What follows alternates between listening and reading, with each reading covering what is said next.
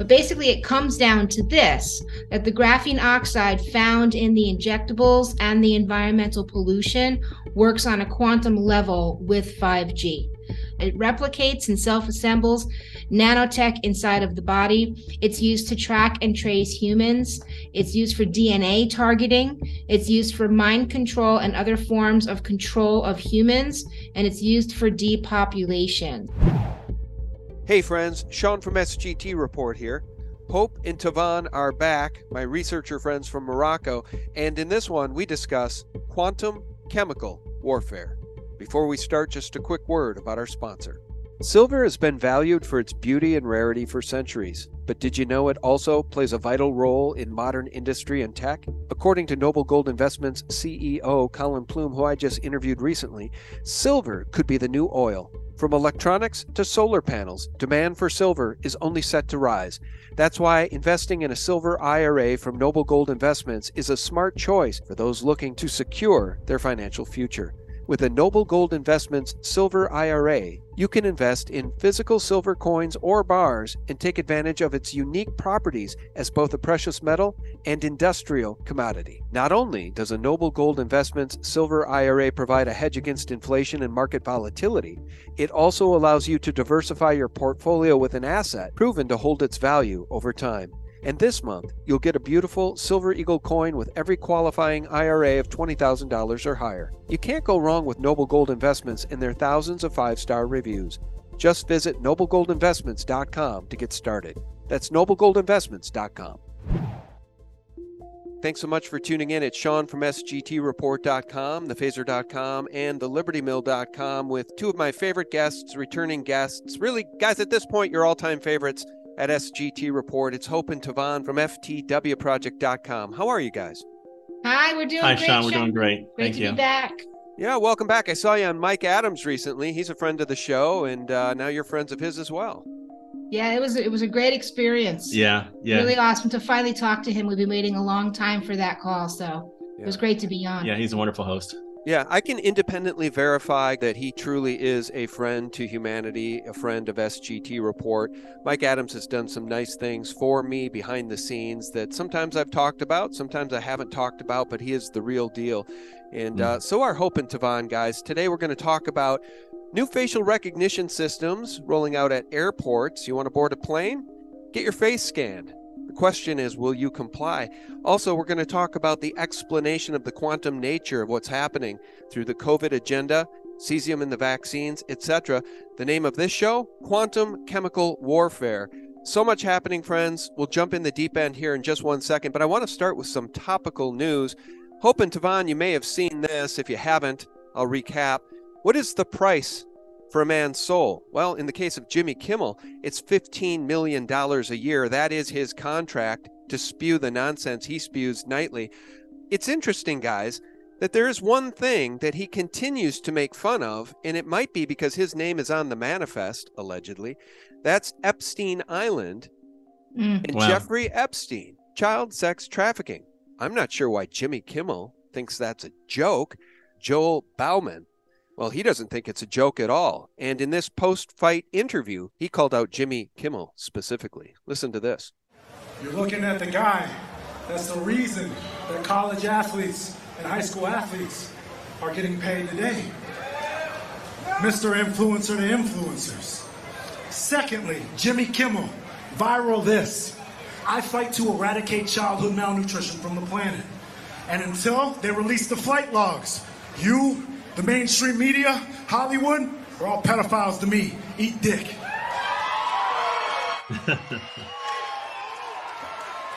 Am I canceled yet.com? All right. You guys have any color commentary for me about this before we move on? Just men need to, exert themselves again. And I think that's fantastic to see this. And also that's showing leadership for the younger generation of look, we need to stand against this evil. We just can't just get steamrolled over this and give these people any more power, especially over our kids. And it does beg the question, Jimmy Kimmel, $15 million a year. Is that the price for one's soul when all you do is throw CPAC and conservatives under the bus. You elevate abortion on demand, you elevate Antifa, Black Lives Matter, and you make fun of child sex trafficking and the Epstein ring. I don't know, Jimmy Kimmel, it sure seems like you have something to hide, as does this next character, Matt Hancock, a British MP. New emails released prove the COVID vaccine scam. He talked openly about when should we deploy the new variant to frighten the pants off everyone. Does it feel to you guys like truth wins and we are winning and all of these people are now being named and called out for their treason? Because it feels that way to me. Justin Trudeau, just another tyrant. Yeah, well, it does feel that way. And, the one positive thing about COVID overall is that we got to find out who everybody was, who everybody really was. Yeah. So. Yeah, they all showed their true colors. Look at that. Yeah. Jinx. Absolutely. I know. All right. Yeah. So I mentioned Trudeau. I should have also mentioned Joe Biden, a puppet president, just like Macron, just like Merkel, just like that Lula down in Brazil. Now openly talking about mandatory vaccines for the Brazilian population that had their election stolen and handed to a convicted criminal, a convicted felon, Lula. It's just more of the same, but it's waking people up in droves. And in this conversation, guys, we're going to talk about quantum chemical warfare. What does that mean? Well, in my view, it's a bit biblical. I'm going to turn it over to my guests, Hope and Devon. Where should we start, guys? We'll start at the beginning. We've got another presentation we put together. There we go. You bet. Quantum chemical warfare. All right. Great. So that is the name of this presentation. And I just wanted to start with a statement for the presentation's goal. So in this presentation, we're attempting to explain the mechanics of the BEAST system and how through recent COVID agenda tactics and now chemical warfare, their plans of implementing a fourth industrial revolution with mass migration, transhumanism, and depopulation are underway. So to understand what makes the Internet of Things operate, we must first understand its quantum underpinnings. The technology being used today is much more advanced than they disclose. The goal of this presentation and all of our others in the past is to equip you with the knowledge and understanding of how the weapons that are being used against you work. Hopefully, this will help you to better protect yourself and your families for the days that are ahead. And here's our summary of what we'll be covering. So we're going to be defining quantum entanglement, explaining quantum communication. We're also going to talk about quantum communication tests done by the Chinese university. It's an interesting bombshell. Most governments could be using this network right now. We'll talk more about that. We'll define supercomputers and what kind of data is being aggregated by them. Also, cesium atomic clocks. Graphene oxide in the shots works quantumly to control 5G. Update on the white fibrous clots investigation. Surveillance updates, facial recognition, and more. The chemical warfare, a list of the chemical crisis since the beginning of this year in the U.S., and a description of the chemicals used in World War I, East Palestine, Ohio, the dangers of dioxin articles, and the 3 narratives, Fukushima replay, and how you know this is a cover-up. And also, we'll tell you about our new project, the Fix the World Cattle Farmer Project, at the end of this. Cool. So with that said, let's dive into explaining everything about quantum so that people understand how this grid system is made up. So basically, before I get into it, Sean, we're just going to talk about these technologies. But in general, we do feel that this complex infrastructure will collapse on its own. They're throwing a lot of these technologies all together, hoping to get a result that it's in their favor. So having said that, when I go through this, just have that in the back of your head, because these people are crazy and they're doing crazy things. So let's get into it. We're talking about quantum entanglement. What is quantum entanglement? And just so you know, this word on its own is in debate right now. I mean, there's not the science isn't settled on on whether this is a real thing or not. But in textbooks, when you look it up, quantum entanglement is the phenomenon that occurs when you have a group of particles that are generated, or light, that interact or share spatial proximity in a way such that at the quantum state of each particle, the group itself can't be described independently from the state of others, meaning these things are created once they're out there in space. You can't get the properties one that makes it distinct from the other, including when they're separated by a large distance.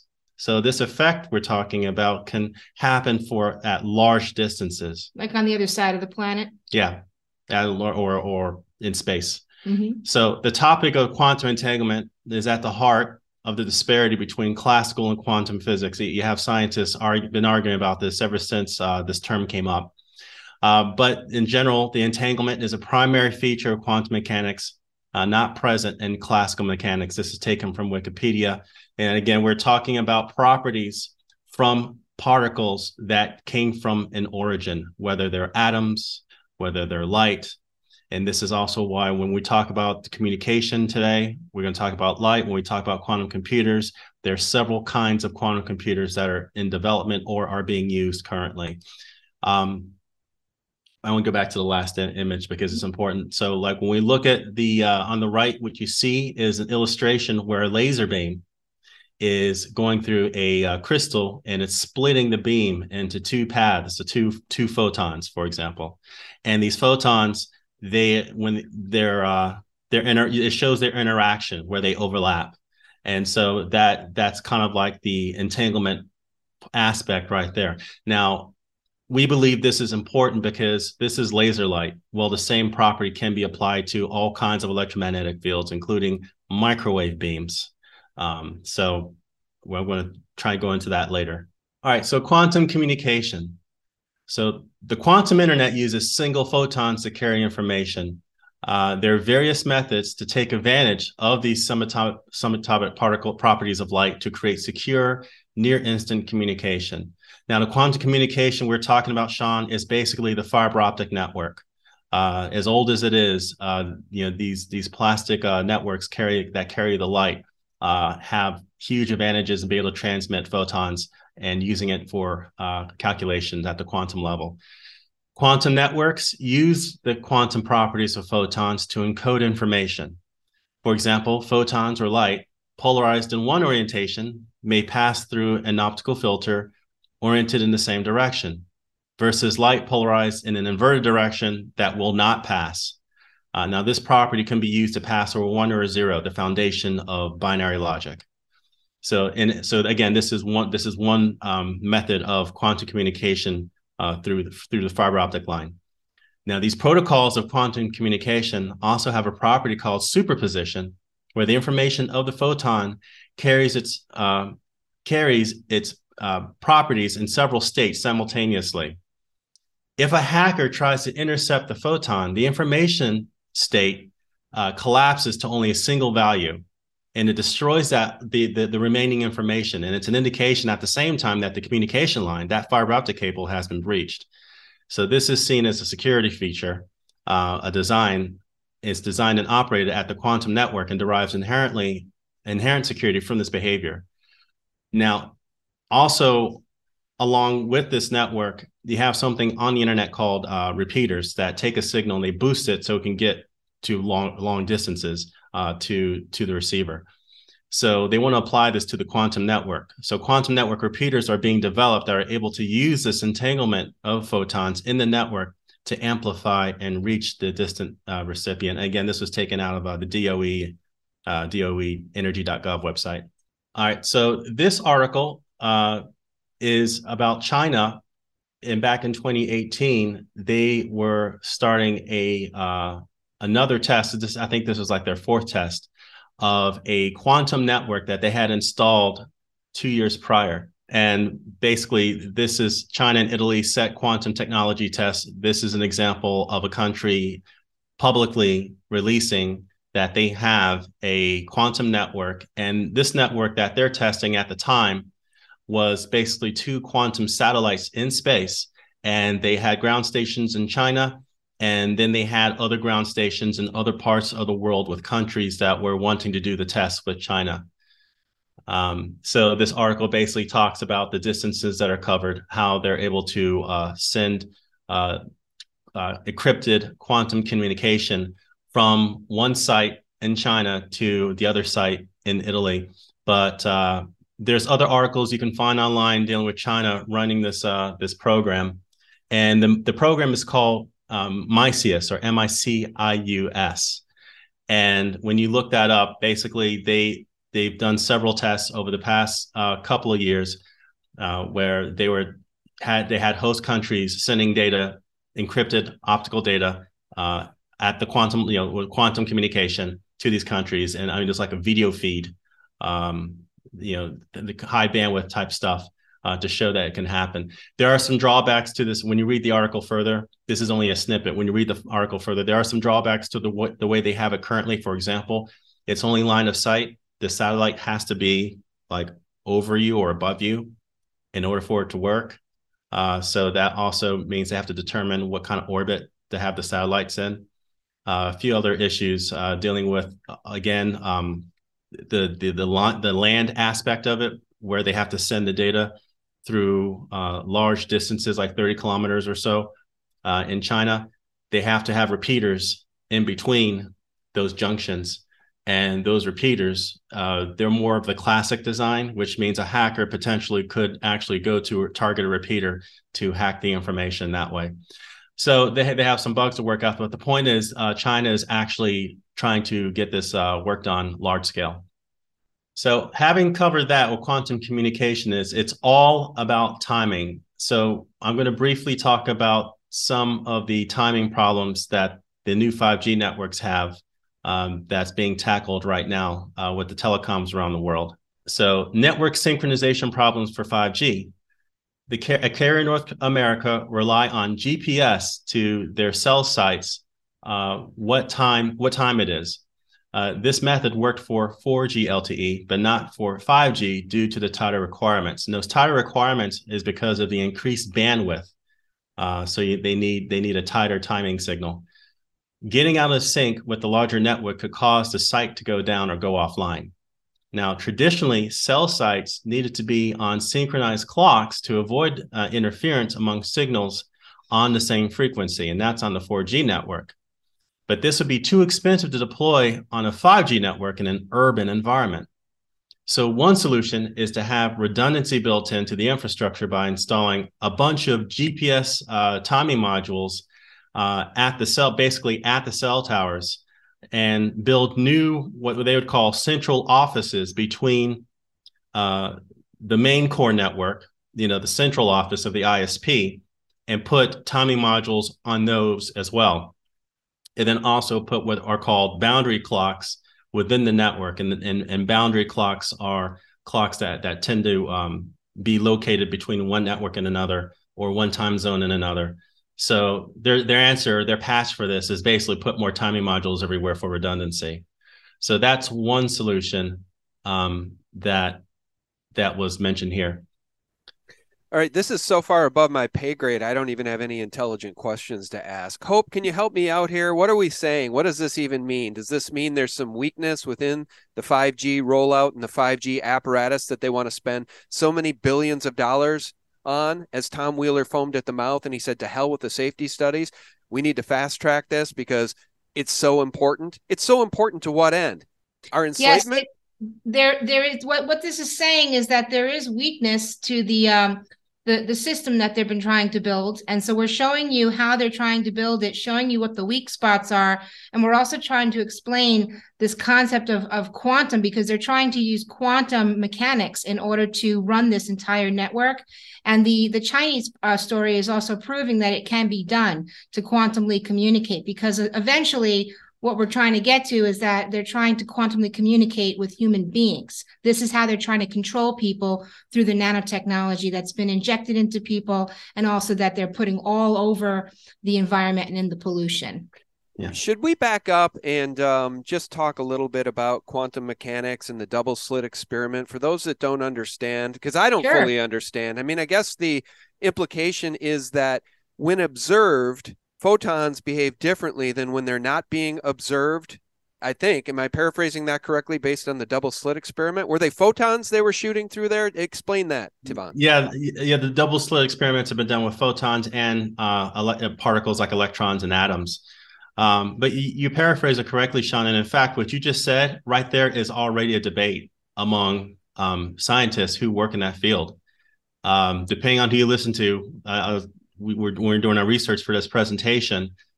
Some scientists don't like the term, the wave function collapses to one solution. They don't buy it. They don't believe that's what's happening. It's just, and that they see it as a crutch for a phenomenon that we don't quite understand, that there could be other factors involved that might even be explainable by classical mechanics. And this is the debate. That's the debate. So either what you just said is either real or it isn't.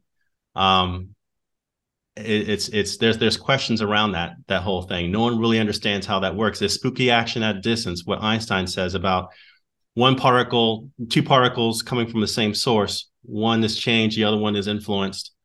But then again, if you observe the one that you just changed, you've changed the condition, so you're not able to even get any information after that. I mean, it's difficult. It's difficult to see. What helps me is because I know that a lot of this is really like up there, right, when it comes to scientific conversations. But what helps me is just like a basic understanding of this is kind of how the spirit works, how the spirit of God, how spiritual matters work through like when you say things like we're all connected. Well, quantumly, we are all connected. If we were at one time made from God's image, and now we're pieces of God made from God's image, and we can be the voice of God and different things. That's how we are connected quantumly. So that's how it helps me to understand because when you look up the definition of quantum, you won't find one. You won't find one. That's the problem. It's really hard for people to define, but there are experiments that are showing that there is this phenomenon where things are connected,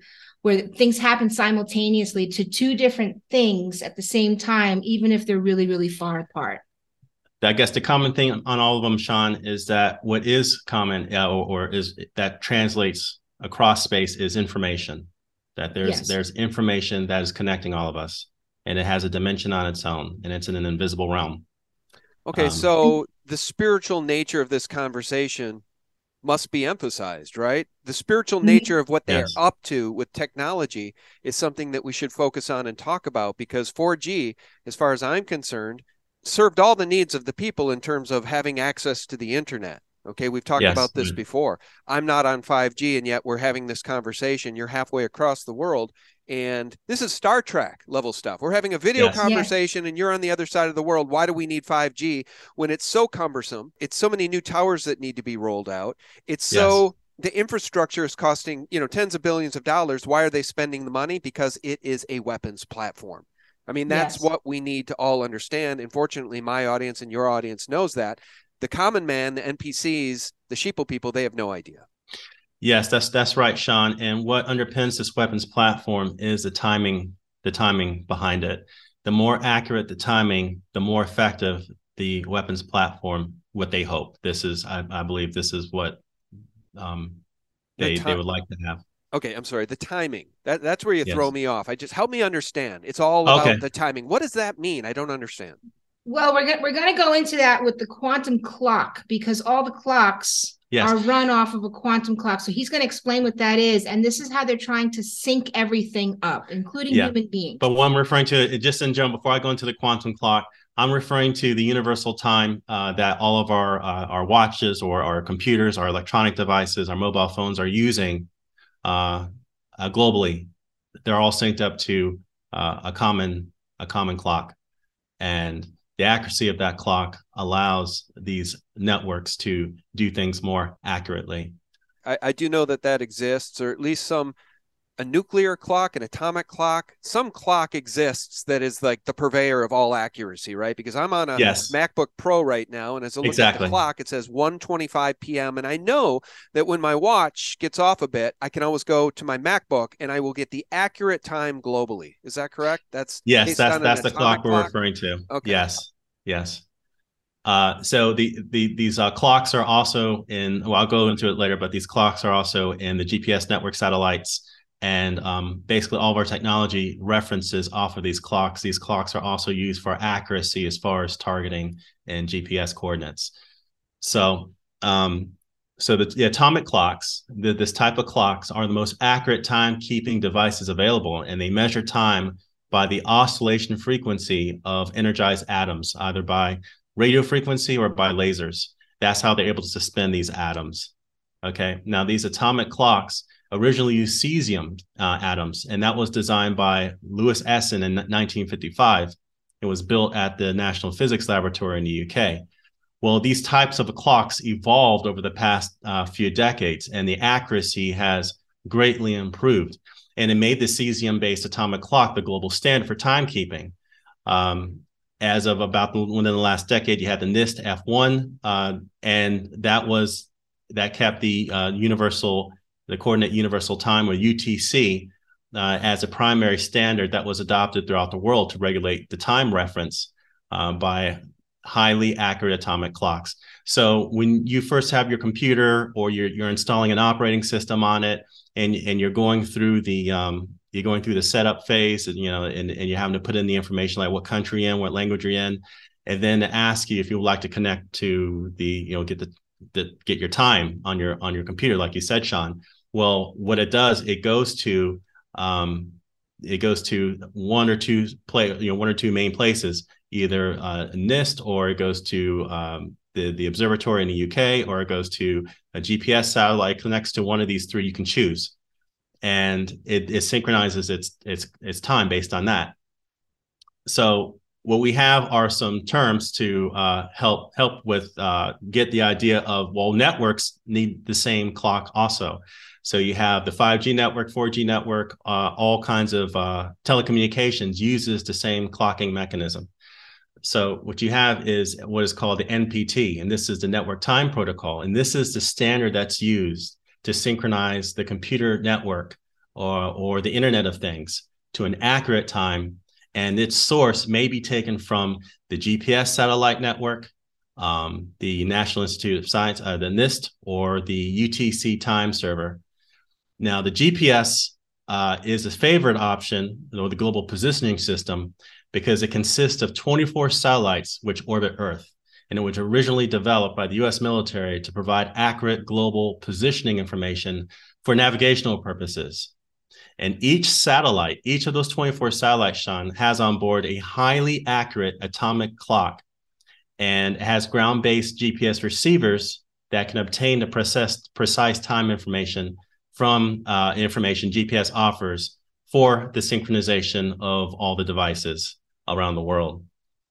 And so the question that we haven't gone through what an atomic clock is. Are the new satellites using cesium atomic clocks or something else? Because technology has moved on from cesium since then.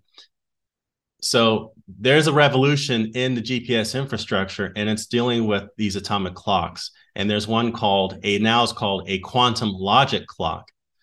And this is based on an article called NIST Second Quantum Logic Clock, based on aluminum ion, is now the most precise clock. So in 2010, the NIST scientists built an experimental atomic clock based on a single aluminum atom that is now the world's most precise clock, more than twice as precise as a mercury clock they made.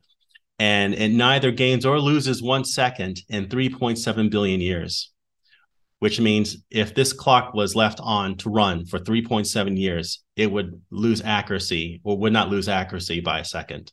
It would still be within that 1 second margin of error. By comparison, the old cesium clock in the previous generation neither gained or lost a second in about 100 million years. So it's a highly accurate clock. Other possible applications may include ultra-precise autonomous navigation, such as landing planes by GPS. That was a quote taken out of the article. And in summary, dealing with these atomic clocks as the primary master timepieces for the world, more accurate, higher frequency atomic clocks allow for higher bandwidths across the global network to be achieved. When combined with quantum logic, it is possible to affect one device or many simultaneously through remote platforms that rely on high precision communication. So we're witnessing the revolution in the GPS infrastructure. All right. I'm going to just be quiet because I'm still trying to track where we're going here, but I trust you. Don't worry, we'll get there. Okay, so we have another example of trying to keep time accurately. And this is dealing with a company using new satellite clusters to resolve timing issues. So timing here in this article, timing is also getting resolved by having new satellite clusters deliver wireless internet directly to your current mobile phone. And there was an article in 2020 about this. So this company is basically delivering phone service directly from the satellite to your phone, not to a cell tower to your phone, directly to your phone from above you. And this is a quote taken from the CEO of Lynk. This is a Virginia-based satellite company. The hard part is the uplink from the phone, says Charles Miller, co-founder of the CEO of Lynk, a satellite communications company based in Virginia. You can't change the phone or add more power. It just needs to work out of the pocket. So basically, he's complaining that the signal from the ground device to the satellite used to be too weak until Lynk started testing core technology on a 2G network. They had to test it on something, and they did it from an ISS, the station. They had a platform, a test rig that was sent up there to the ISS, and they started doing their testing, trying to communicate with ground devices in 2019 in remote locations. I think they were testing somewhere in Tibet. And the solution involves the use of a special antenna that was on the ISS that they would not publicly disclose. But with this antenna, they were able to send data directly to the phones on the ground. So we fast forward to 2022, Lynk launched the world's first commercial, what they call cell tower in space. And they have plans for 5,000 microsatellites that would be in very low Earth orbit that will allow direct communication to people's phone. So with that ability to send energy from space directly down to your phone, well, we asked about what about the non-commercial cell towers in space? Was there other research that's not publicly disclosed? And if such infrastructure can locate and communicate with your phone anytime, anywhere, then potentially it can target you for death and destruction at any time, anywhere, especially if you have certain biological markers in you. Let me just say one thing for those listening who might be globe, as we're told, skeptics. The image on the left there, guys, of that globe ball Earth and the satellites above, I think we can all agree to just sideline whatever the nature of the Earth is. Let's just sideline that for a moment, and let's realize that the balloon that went over the United States of America that we're told was a Chinese balloon, it had a what looked like a satellite attached to it. I just want to say one thing. NASA is the #1 consumer of helium on planet Earth. Why is that? Let's just sideline the discussion of what the nature of this thing is that we live on, and let's just concede that even Elon's Starlink, if it exists as we're told, they could be satellites attached to helium balloons. So in a world where we all feel we're being lied to about everything, can we concede that regardless of the shape of this thing we live on, what you're describing could certainly be hosted by high altitude helium balloons? Satellites or not. I just want to throw that out there. I don't think so. No, I think it needs to be much higher for proper coverage. The application for this company was to go to remote areas, which made it stand out. It's not like if you're in an urban area, you'd need this service. This is like if you're in the middle of a desert and there's nothing else around. And if you need even if it's 5,000 satellites for more coverage, it'd have to be fairly high up to cover a large range and to provide that service over remote areas. That's why I say that it'd have to be in a higher. They did say low Earth orbit, but that's still a couple hundred miles, where you can do that with helium balloons and at the speeds the satellite's supposed to travel at. No, you can't put a helium balloon at a couple hundred miles. All right. Well, I'll let you go ahead because, there is a contingency of folks that are questioning everything these days. But I understand. Please continue. Well, you know what? They've lied to us about everything. I made the point in a recent video.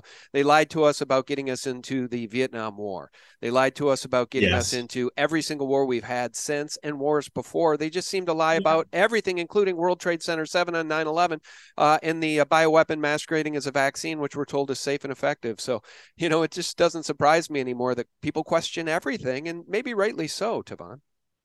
I understand that, but at some point there has to be some underpinning on what keeps you grounded to reality, and that's for each person to decide what it is for themselves. It is. But then we get into the conversation about gravity and what's the nature of gravity, right? Yeah. A balloon, right, yeah. A helium balloon from a kid can float up. Meanwhile, we're all tied to Earth based on gravity. I don't know. So anyway, just saying. Go ahead. Okay, so now we're going to go into modern supercomputers. We're going to talk about technologies that have been written about for decades, that are being researched. The papers are there, the results are there, but we don't have it in our consumer life. But yet these technologies are made available, or they're there. They're being researched on, or possibly being used in ways that we don't know about. So we're going to talk about supercomputers, modern supercomputers, and so a supercomputer in general is a machine that is constructed to do an insane amount of calculations at a much faster than a consumer desktop. Now, these supercomputers of today would basically be a form of quantum computer only operated by governments and contractors and banks, the entities that would have the funding and the resources to be able to get and use such a machine. Now, there are several types of quantum computers currently in operation. Now, one is a cryogenic type supercooled quantum computer like the D-Wave. There's lots of information about D-Wave and what others have found about that machine. There are what are called ion confinement atomic clocks, like what we just discussed, that take these atoms and use these atoms as a means of calculating logic. You can apply forces to these atoms and they can give you an output. Okay. And this is a particularly attractive design because it could be worked on at room temperature. It can be done at room temperature. So if you have the budget, if you have anything from $50,000 to $100,000, you can actually, and you have the knowledge, you can try to build one yourself. Someone has done that in Europe. Now, there's another type of quantum computer that is light-based, and the circuit boards themselves use light diffraction. And to do this, they had to create an optical photon circuit board. And that is out of a ResearchGate paper of a bunch of researchers out of the UK. I think it was out of Oxford University. And so that's what that illustration is on the left. But that's an interesting paper using light as a means of doing an algorithm.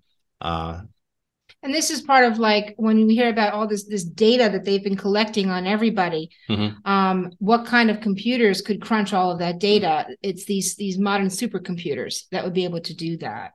With Starling, Sean, a lot of this research is at least 10 years old when you look at the data of these publications. Friends, just a real quick break and a word about our sponsor. We're technically at war and in a recession. Two things the government doesn't want you to know, but it's only a matter of time until the cracks start to show, and you know who's going to get hit the most? You. That's why you need to protect yourself and your family, because things are going to get worse before they get better. Fortunately, Noble Gold Investments is here to help you. There's always a risk of investment and no guarantee of any kind, so do your own due diligence. But you've worked too hard to build up your savings and investments to see it all crumble. Gold and silver from Noble Gold Investments are real possessions in times like these. Knowing you're outside the system, if and when it crashes, is a great feeling. And a surefire way to keep your money safe for your retirement is a precious metals IRA.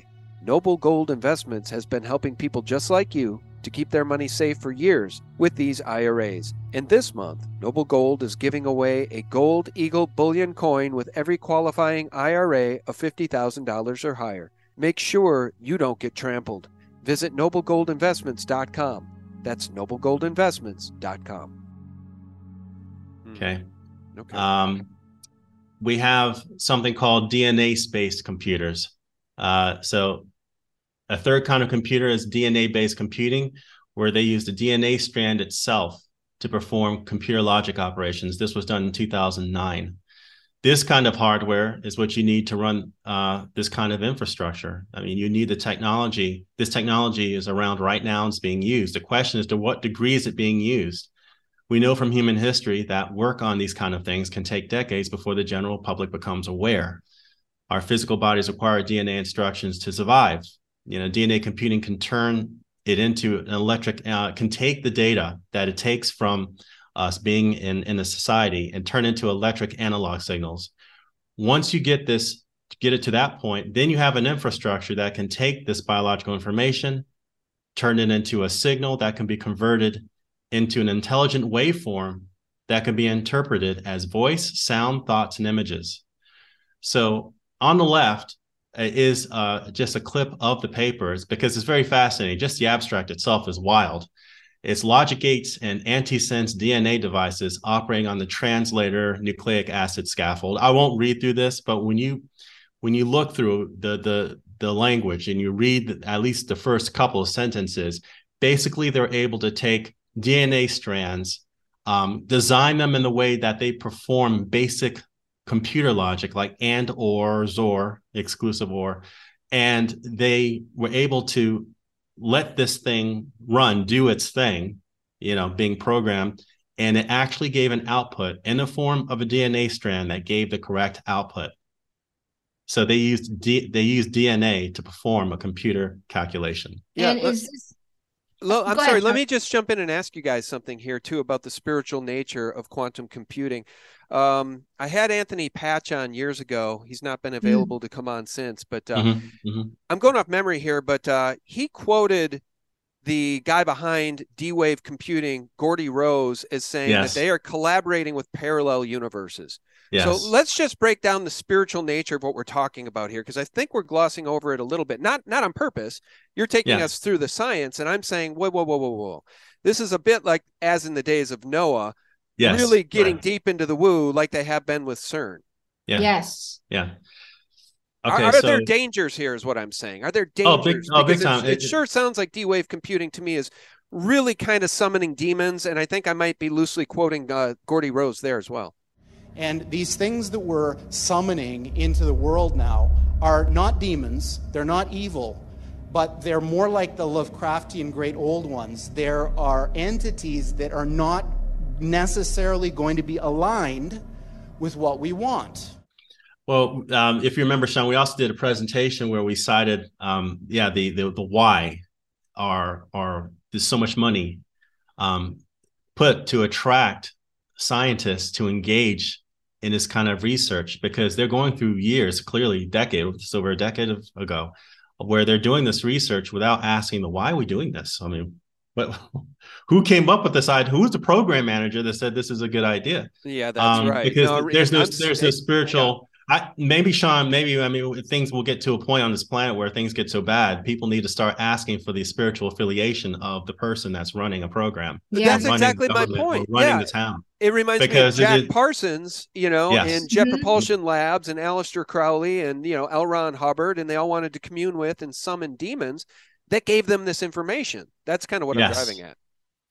Yes, and with that has never gone away. It seemed like ever since the 20th century, the technology started coming to the forefront. There's always been a push to communicate with the dead. We can go back to, again, Nikola Tesla with extraterrestrials, or Edison's ghost phone. Edison's ghost phone, trying to, it was a joke. He didn't really mean to try to communicate with his wife. He just, wanted to build this thing, right? So, and then it gets into is what we're reading about the multiple ways of building what we call a computer actually a computer? Is it just a logic gate, or is everyone being tricked into building something that can be seen as an interpreter to communicate to something in another realm?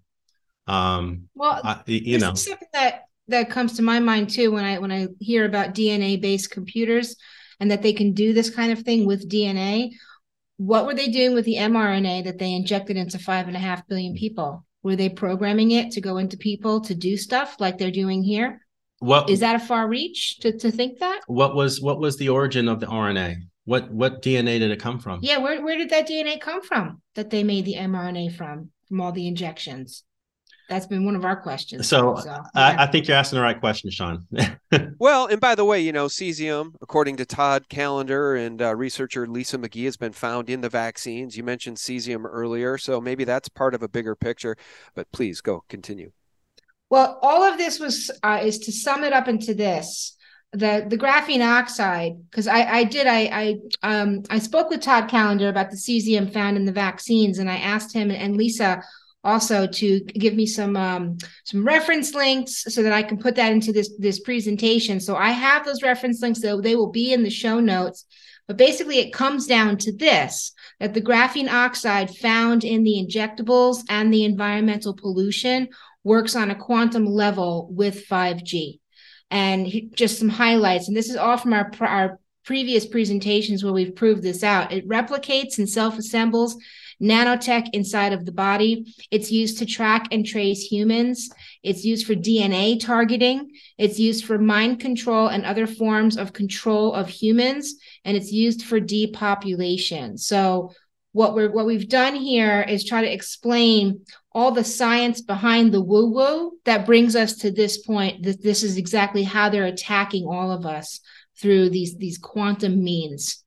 And with that, I just wanted to update, because, we've been talking about this concept. Are they trying to turn humans into transhuman antennas? So this is an update that we're doing on the white fibrous clots investigation that we've been performing over the last several months.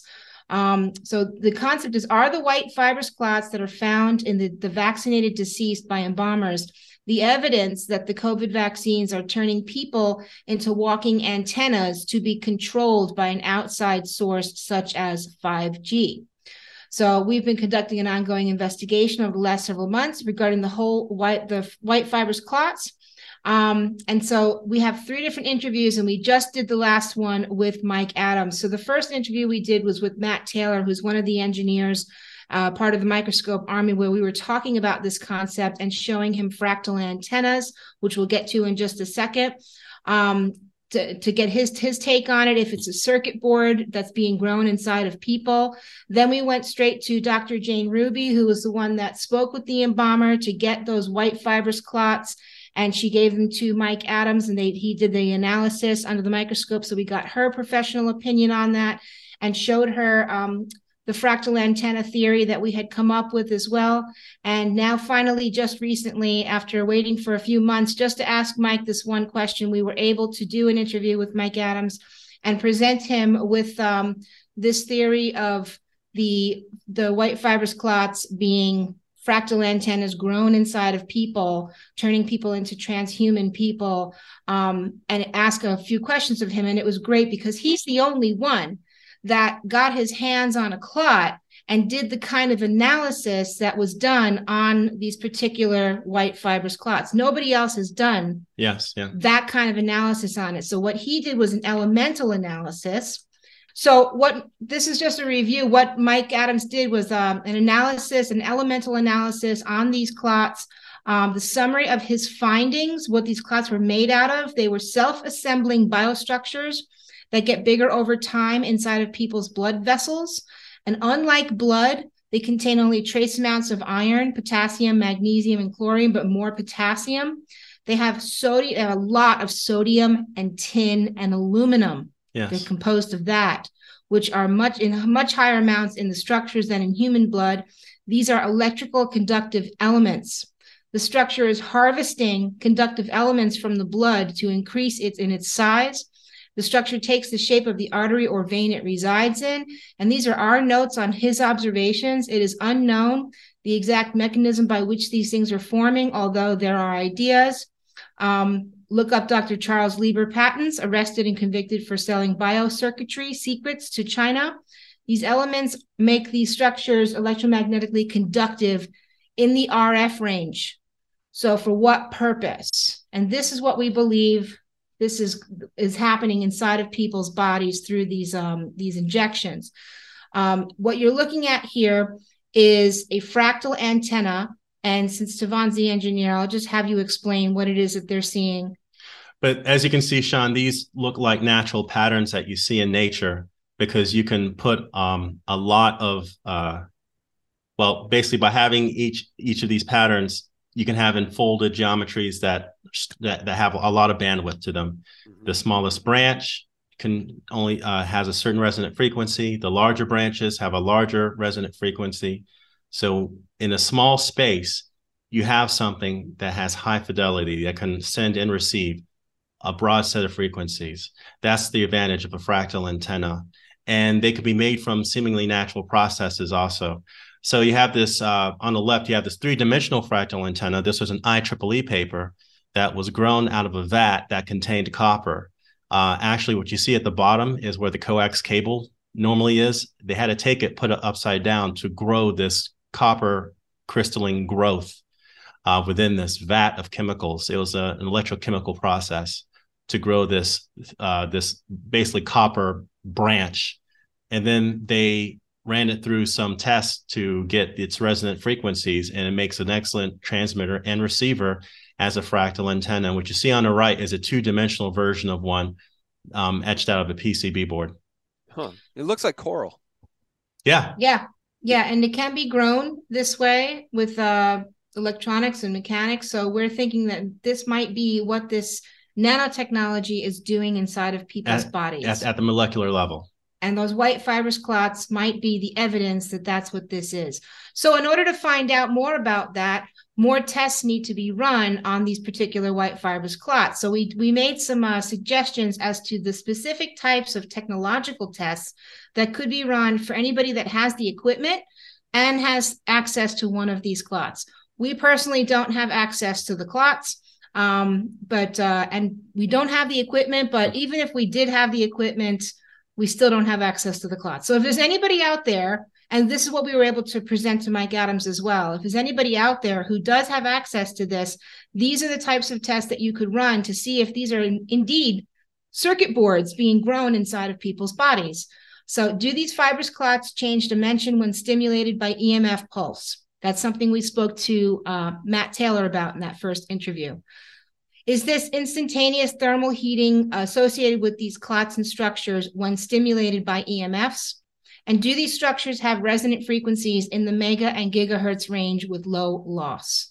So we were able to present this to Mike Adams. He thought this was fantastic. He called it bombshell. And it was really awesome to be able to get this out there in front of his audience, as well as your audience, Sean, because we're just trying to ask the right questions to get to the bottom of this investigation of what it is that they're doing to human beings with this nanotechnology. It makes me wonder if they're not doing the same research you are. And I mean, the proprietors of this weapons-based technology and their vax, because it's all an experiment. So they're looking at data that's much more a fuller picture of the data than you or me or Mike Adams or La Quinta Columna. But this is all an experiment. So maybe they killed a lot of people with round 1 and 2, and now they're going to refine their bioweapon masquerading as a vaccine so they can continue to build out whatever this network is that they're trying to build out, and maybe not as many people will die in the future.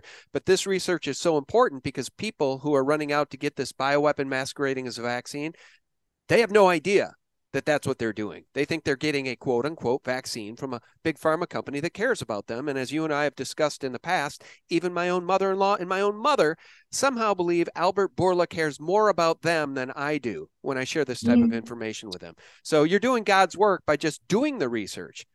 Well said, Sean. You know what? It really does. It hits home for us too. I just did a recent video explaining 5 or 6 different incidences with people I know personally, family members, friends, and neighbors that have all been horribly affected by this vaccine program. So you can't, you can't talk to them. You just can't.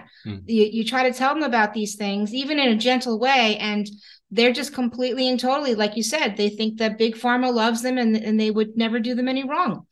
But meanwhile, I think that these structures are growing inside of my family members, It's very difficult to do. Did I tell you guys what Pfizer spelled backwards is and what it means? I don't think you covered it in another show. Maybe, yeah. But yeah, if you could go ahead and remind us. Yeah, I remember it was really interesting. Yeah, Pfizer spelled backwards is Rezafip. It's of Hebrew origin, and it means the burner or the ravager. It's some sort of West Semitic god of the plague in the underworld. So I'm not sure if you can make that up. I don't know that you can accidentally name your company Pfizer, and then you do the anagram of it or whatever that is, a word spelled backwards, and it means an ancient god of the underworld. I don't think that happens by accident. Wow. Yeah. No, nothing happens by accident. Nope. That's for sure.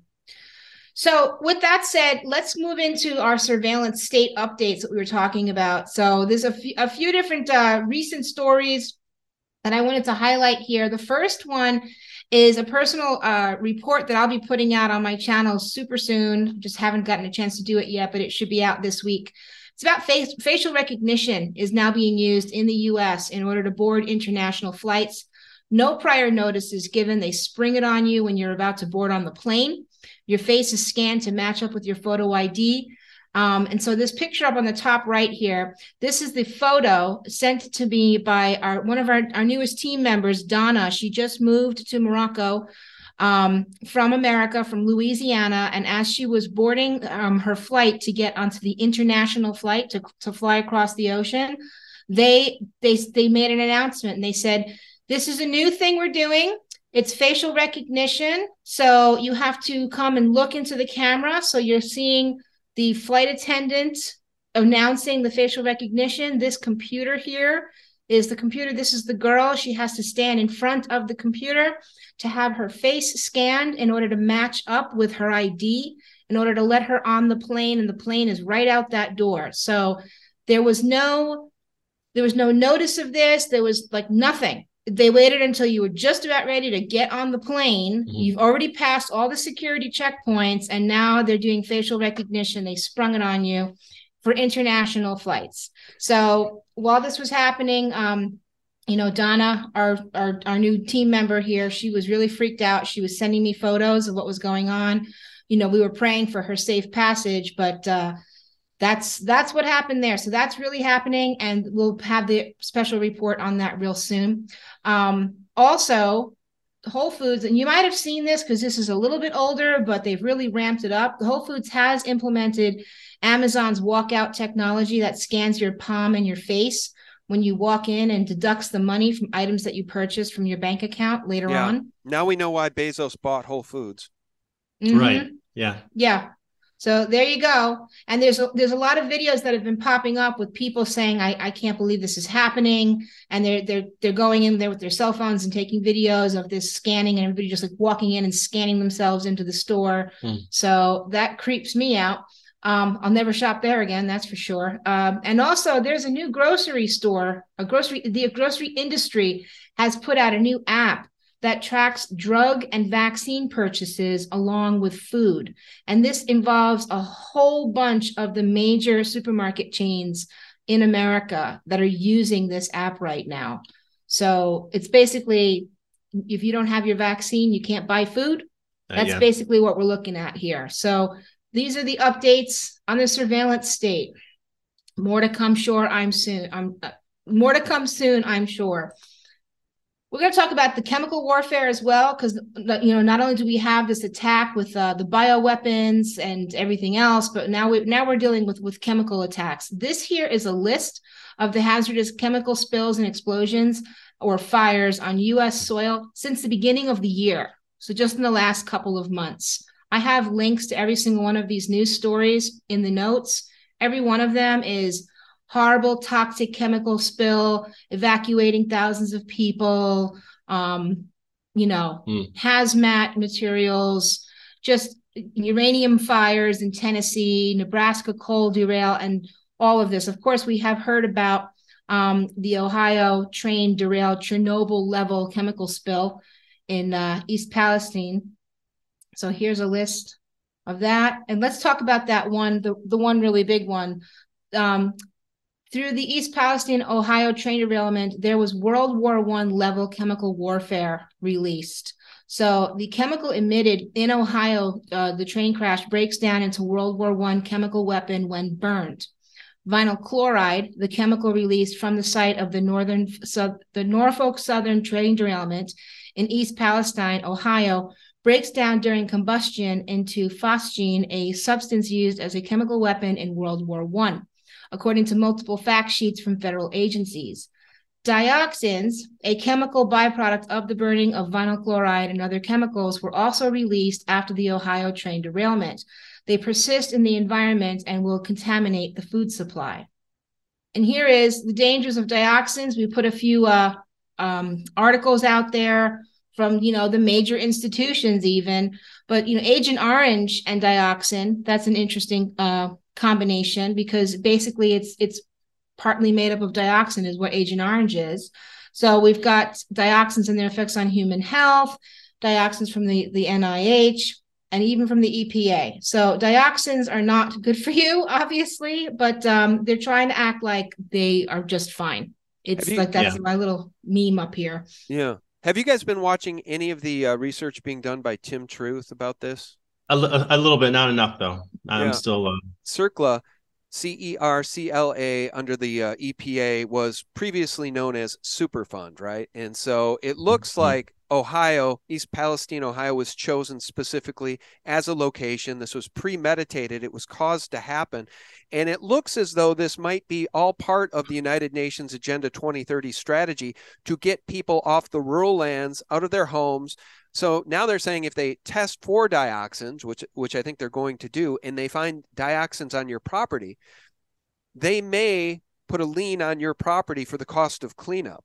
It's all part of United Nations Agenda 2030, and Tim Truth has reached out to the EPA and begged them to say that they will not place these liens on homes in East Palestine. They refuse to talk to him or answer him. So we got to keep our eye on that. Well, because there is a part of this that, I mean, I do agree with that theory that this is basically trying to get people, they're trying to take the land over, So actually on our next slide here, we're talking about the 3 different narratives that is going on, and that's part of it as well. So we're hearing 3 different narratives. The first one is, mainstream, mostly saying it's not that bad. It's, go back to your homes. It's not that bad. It's fine. Then the other narrative is it's much worse than they're reporting. And then the other narrative is it's not that bad and they're trying to force us off the land. Right. So we'll see how this all really pans out. But, thanks for mentioning those articles from Tim Truth, because that really is very telling to show what's going on there, because this is definitely them making their next big move. They attacked us first with the COVID agenda, and now they're making their big land grab, and they're trying to depopulate, really. So this is this a Fukushima replay? So what we're seeing with those different narratives is the first thing. And the second thing is also the CDC changed the regulation policy to make the chemicals appear to be less toxic, like just a couple days after the train derailment in Ohio. So what we're saying is this is the same protocol that was implemented after Fukushima. Yeah. These are signs of a cover-up, because you remember that, right? Yeah. 2011, yes, yeah. Yeah, I think 11 days before the event, the EPA removed language regarding vinyl chloride, about vinyl chloride being more likely to cause vinyl chloride-induced cancer in children than in adults, and they removed that language before the event. So again, it just speaks to foreknowledge before the event. Yeah. Wow. Well, there's your evidence. This is them making their next move, Well, anyway, with that said, the last slide here before we just talk briefly about our products at the very end, we want to tell everybody about our Fix the World Cattle Farmer project. And this is us trying to do our part to see if there's anything we can do to help preserve the food supply. So as you know, the attack on our food supply is worse than ever, especially in the meat and dairy industry. So we've been contacted by dairy farmers who have cattle that are suffering from a decreased milk supply due to the 5G EMF and power lines around their ranch. So we're running an experiment with several cattle farmers to see if our EMF protection products, along with other methods that we can suggest, could help protect the cattle and increase a healthy meat and dairy supply. The reason why we're doing this is because a similar experiment has already been done with bees, and it resulted in quadrupling the beehive population. And we did cover that on a show a while back, so I can leave notes to that in the show notes for this as well, to talk about that experiment with the bees. But it was fascinating. So we're thinking if it worked for the bees, it could work for the cattle. So we just want to do a little bit of a call out. If you are a cattle farmer and you're interested in participating in this experiment with us, just contact us. Go to our website and contact us on the contact form. We've already been speaking with we've already like 4 or 5 different cattle farmers. Yeah. With small ranches, particularly dairy. Yeah. So basically, we just wanted to tell people about this, and we hope to be able to make a documentation of it, make a video about it, so that we can help show other people how there are ways that you can try to preserve what they're doing and preserve the food supply, and and fight back against what they've been trying to do by killing off the meat industry. So there we go. And with that said, our last slide, just a little bit about our products, because we've teamed up with SGT. So if you're interested, we do make handmade products for EMF protection. We have sleeping pods for a good night's sleep. We have charge plates for use around the home to preserve your food and more. We've got some phone shields to put on your cell phone, laptop, and routers. Pendants for personal EMF protection on your body.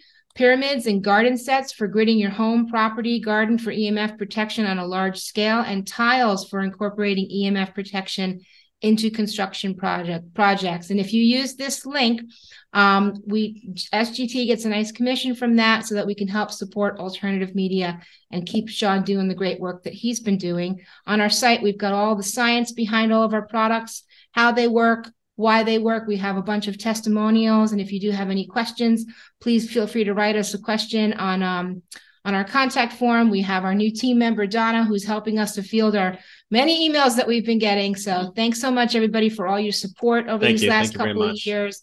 And thank you, Sean, for helping us to get the word out. Yeah, thank you. Well, yeah, I'm always delighted to have you guys on, and you're great folks. I will leave the link below. Our guests have been Hope and Devon, the website ftwproject.com. If you want to use my affiliate link below, guys, it'll take you directly to the products. By the way, I have sitting right next to me 2 of the sleeping pods. I do, my little home office is up in our bedroom, so that would explain that. And I appreciate you guys very much. Thanks so much for coming on today. Thanks, Thank you for having us on, Sean. Really appreciate it. Thank you. Yeah, always my pleasure. And friends, thanks so much for tuning in. As always, every single day for free. This is why we exist. ThePhaser.com, TheLibertyMill.com, and SGTReport.com. These are antidotes to the corporate propaganda, World Economic Forum, Bill Gates, Joe Biden lies, and of course the mainstream media lies. May God bless you and your family. Bye-bye. These are the active ingredients of what they sprayed around Boulder, Colorado for their project, Restore Colorado 22. It's all terrible chemicals right here. And it's every park, every hiking trail, every pond. They poisoned everything. And these are places where we take our kids and grandkids, our dogs, everybody's hiking. It's all over your feet. It's all over everything. And the dogs are drinking out of the pond. They're drinking these chemicals.